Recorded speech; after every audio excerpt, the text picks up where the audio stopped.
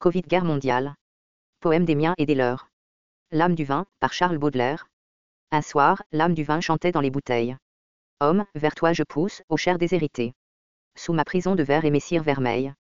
Un chant, plein de lumière et de fraternité. Je sais combien il faut, sur la colline en flamme. De peine, de sueur et de soleil cuisant. Pour engendrer ma vie et pour me donner l'âme. Mais je ne serai point ingrat ni malfaisant. Car j'éprouve une joie immense quand je tombe. Dans le gosier d'un homme usé par ses travaux. Et sa chaude poitrine est une douce tombe. Où je me plais bien mieux que dans mes froids caveaux. Entends-tu retentir les refrains des dimanches. Et l'espoir qui gazouille en mon sein palpitant. Les coudes sur la table et retroussant tes manches. Tu me glorifieras et tu seras content. J'allumerai les yeux de ta femme ravie. À ton fils je rendrai sa force et ses couleurs. Et serai pour ce frêle athlète de la vie. L'huile qui raffermit les muscles des lutteurs. En toi je tomberai, végétal ambroisie. Grain précieux jeté par l'éternel semeur. Pour que de notre amour naisse la poésie. Qui jaillira vers Dieu comme une rare fleur. Commentaire. Marc Mulligan @camquest.net